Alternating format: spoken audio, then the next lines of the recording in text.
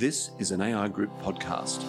Today I'm with Stephen Smith, AI Group's Head of National Workplace Relations Policy, to discuss the COVID vaccine rollout and the complexities for businesses and workplace relations.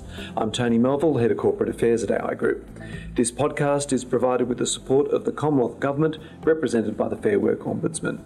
There's a slide pack with this podcast so you can follow the key points and share them with your colleagues. So we'll get right into it. The vaccine rollout. Stephen, how is that going to go? Who's going to get it first? How long do we all have to wait? Yes, well, the vaccine rollout is starting in February, and the important thing from a workplace relations point of view is that in nearly all workplaces, employees are going to have access to the vaccine at different times. Like the first phase is rolling out the vaccine to quarantine and border workers, frontline healthcare workers, etc. And then there are a number of different phases working through different groups, mainly based on the age and individual health vulnerability of particular people. So, as I said, it's not going to be the case that all of your employees are going to get access at the same time.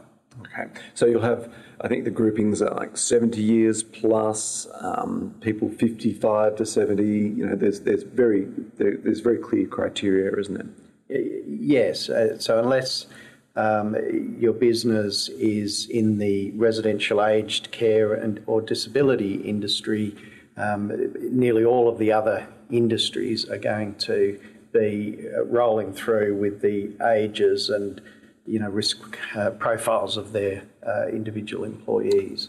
Okay, so with the flu vaccine, it's become very common for workplaces to roll out the vaccine and tell everyone to come in and get the jab. Is that how it's going to happen with COVID? Well, the COVID vaccine is initially being offered through hospitals. This is the Pfizer vaccine. Ultimately, the vaccine will be available through general practitioners and even pharmacies. But as we understand it, there are no immediate plans to have the vaccine administered within workplaces. Okay, and so you'll end up just going to the GP. Will there be a cost in that for the employer or for the person? The government has made it clear there'll be no cost of receiving this vaccine. So employees will have access, of course, to it through GPs, pharmacies, hospitals, etc. at no cost. Okay. So, this might be a bit out of scope, but should businesses be looking to maybe look at the profile of their workplace in terms of their age and risk categories? It is worth understanding that in terms of the way the rollout will occur, but everyone will have access to this vaccine, hopefully within the next 12 months. The government has said within 6 to 12 months, because of course it depends on supply. Initially supplies are going to be coming from overseas, but hopefully within 12 months at the latest, everyone will have access to the vaccine. Okay, we'll go through government policies next, and then we'll look at workplace policies and what you should be thinking about in your own workplace. So the federal government, and this is a question which is coming up a lot, does it have any intention to make vaccines mandatory? No, absolutely not. The federal government has made it clear that they have no intention of making the vaccinations mandatory. State governments at this stage have also said they've got no immediate plans to issue public health orders making vaccinations mandatory. Now that could change, but nothing is immediately in train by federal or state governments in terms of mandatory vaccinations. Is part of the reason for that they don't know whether the vaccine will stop the spread? Yes, it is to do with that, amongst other issues, because all of the research that has been done on the various vaccines, the Pfizer vaccine, the AstraZeneca vaccine, etc., it's all been based on how effective is that vaccine in preventing death and serious illness in the individual that has received the vaccination.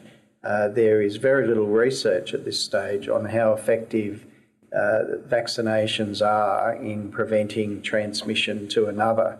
So a person might have the vaccination, but have no symptoms, but research is still needing to be done on would that be very effective in stopping transmission to another person.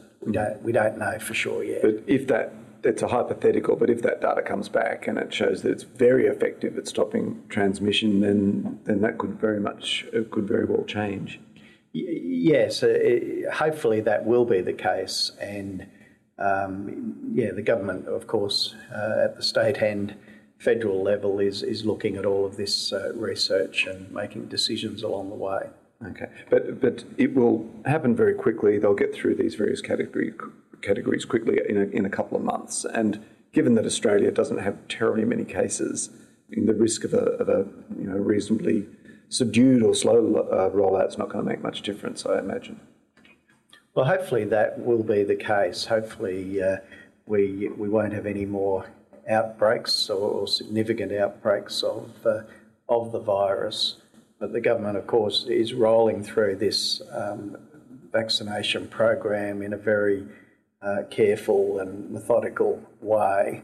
So, yes, the program has started. We're into the first phase now, but it will take some time to get through to particularly the younger people. And the rationale for these phases is it's just not sensible or fair to be giving, say, a 20-year-old worker in the manufacturing industry access to the vaccination ahead of, say, a 70-year-old worker in another industry, when all of the evidence is that the older a person is, the more vulnerable they are to this virus. It's all constantly changing. So we're also working with the FWO and Safe Work Australia on advisory material for employers and employees, and we'll roll that out as it comes.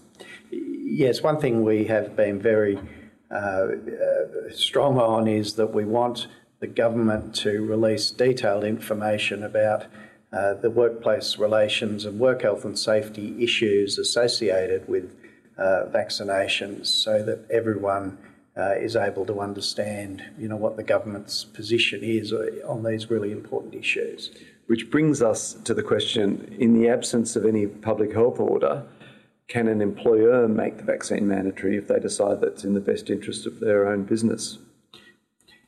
Yeah, that is the million-dollar question, and it comes down to a very long-standing common law principle that an employer is able to issue a lawful and reasonable direction to an employee.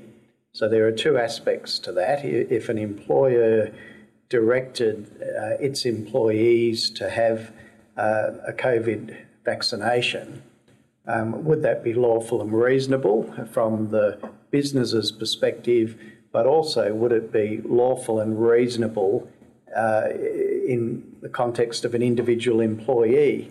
Now, if there was a significant risk that an individual employee was going to have a major allergic reaction to the vaccine, then of course it wouldn't be reasonable for the employer to direct the employee to have it. So who determines if it's lawful and reasonable? Is that only if it's tested?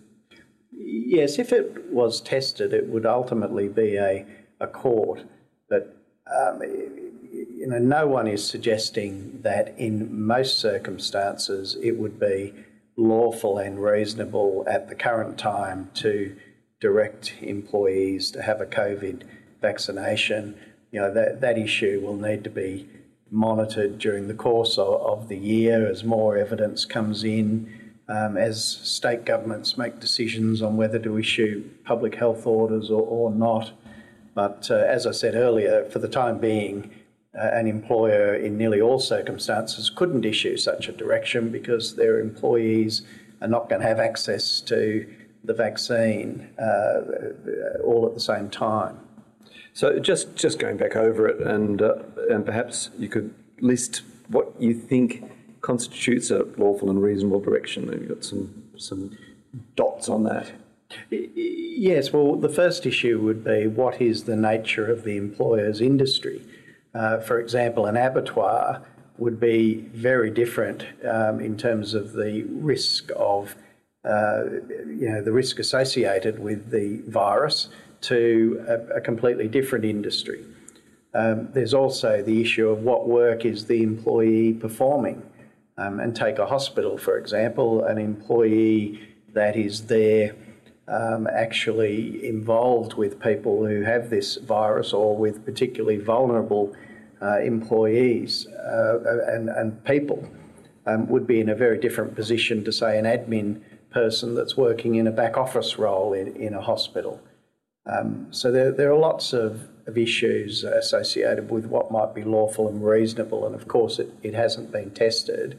We have some cases around flu vaccinations that go to this issue, and so some of the principles that are relevant, are known, but not in the context of the COVID vaccines.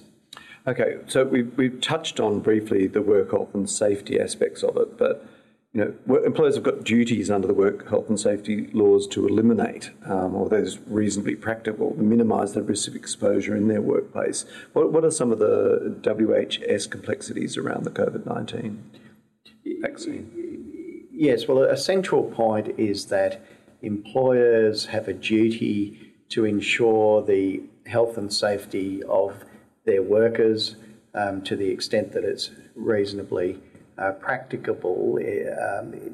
Now, an employer is going to need to look at what can be done to deal with hazards and risks in their workplace through a hierarchy of controls. And the best option, of course, is to completely eliminate risks, and the worst of the various options, or the option at the bottom of the hierarchy, is to provide personal protective equipment.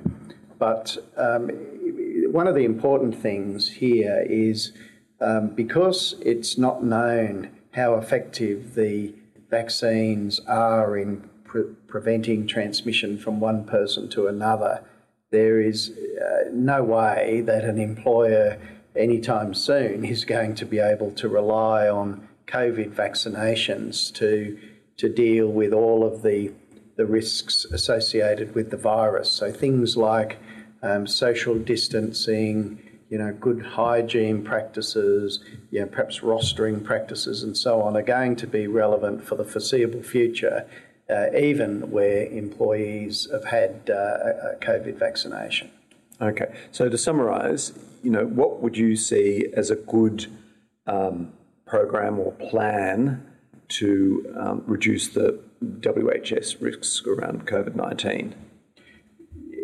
Yeah, well, the starting point for that is, I think, that issue that I raised a moment ago, that it's a matter of employers undertaking a risk assessment. What are the risks? And then what needs to be done to control those risks, and it won't be just a matter of relying on vaccines to do that. So we're going to need to look at all of these other options for the foreseeable future. And consult with the workforce? And consult with the workforce, of course, is a requirement under the work health and safety laws. Okay. So just go through some other issues quickly before we wrap up. And unfair dismissal. This goes to the issue of, if an employer was to mandate vaccinations and the employee said, well, I'm not going to comply with your direction, the issue then comes down to, well, what can an employer do about it? And there are some cases where flu vaccinations have been mandatory and employees have been terminated for refusing to comply with the direction to have the flu vaccine. But the unfair dismissal laws, have a number of key concepts. One of the key ones being, would it be harsh, unjust or unreasonable to dismiss an employee in the circumstances. Does an employer have a valid reason, and then is that reason one that would meet those tests? So, there may be cases about this at a later stage to see where that line might be drawn in particular cases. Another COVID-related issue, discrimination, which comes into that as well, I suppose. Discrimination laws are going to be very relevant to this topic because, if someone does have a health reason for not having a COVID vaccination, a genuine health reason, that would most likely be seen as a disability, which is defined very broadly in the discrimination laws.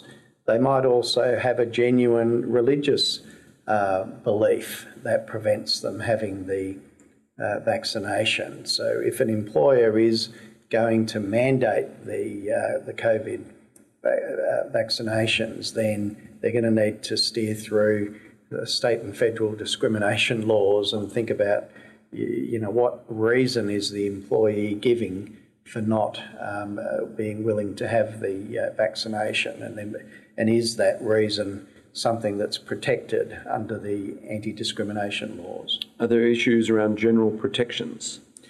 The general protections provisions of the Fair Work Act are very broad, and they have elements of anti-discrimination protected within them, but also you can't take adverse action against an employee in a range of different circumstances, terminate, demote, etc. So the general protections need to be considered in the context of any directions that might be issued to mandate the vaccine in a particular workplace. Okay, two more issues and we'll wrap up.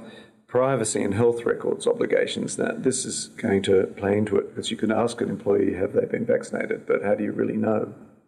Yes, and this is an area where we understand that the Privacy Commissioner will be releasing some information.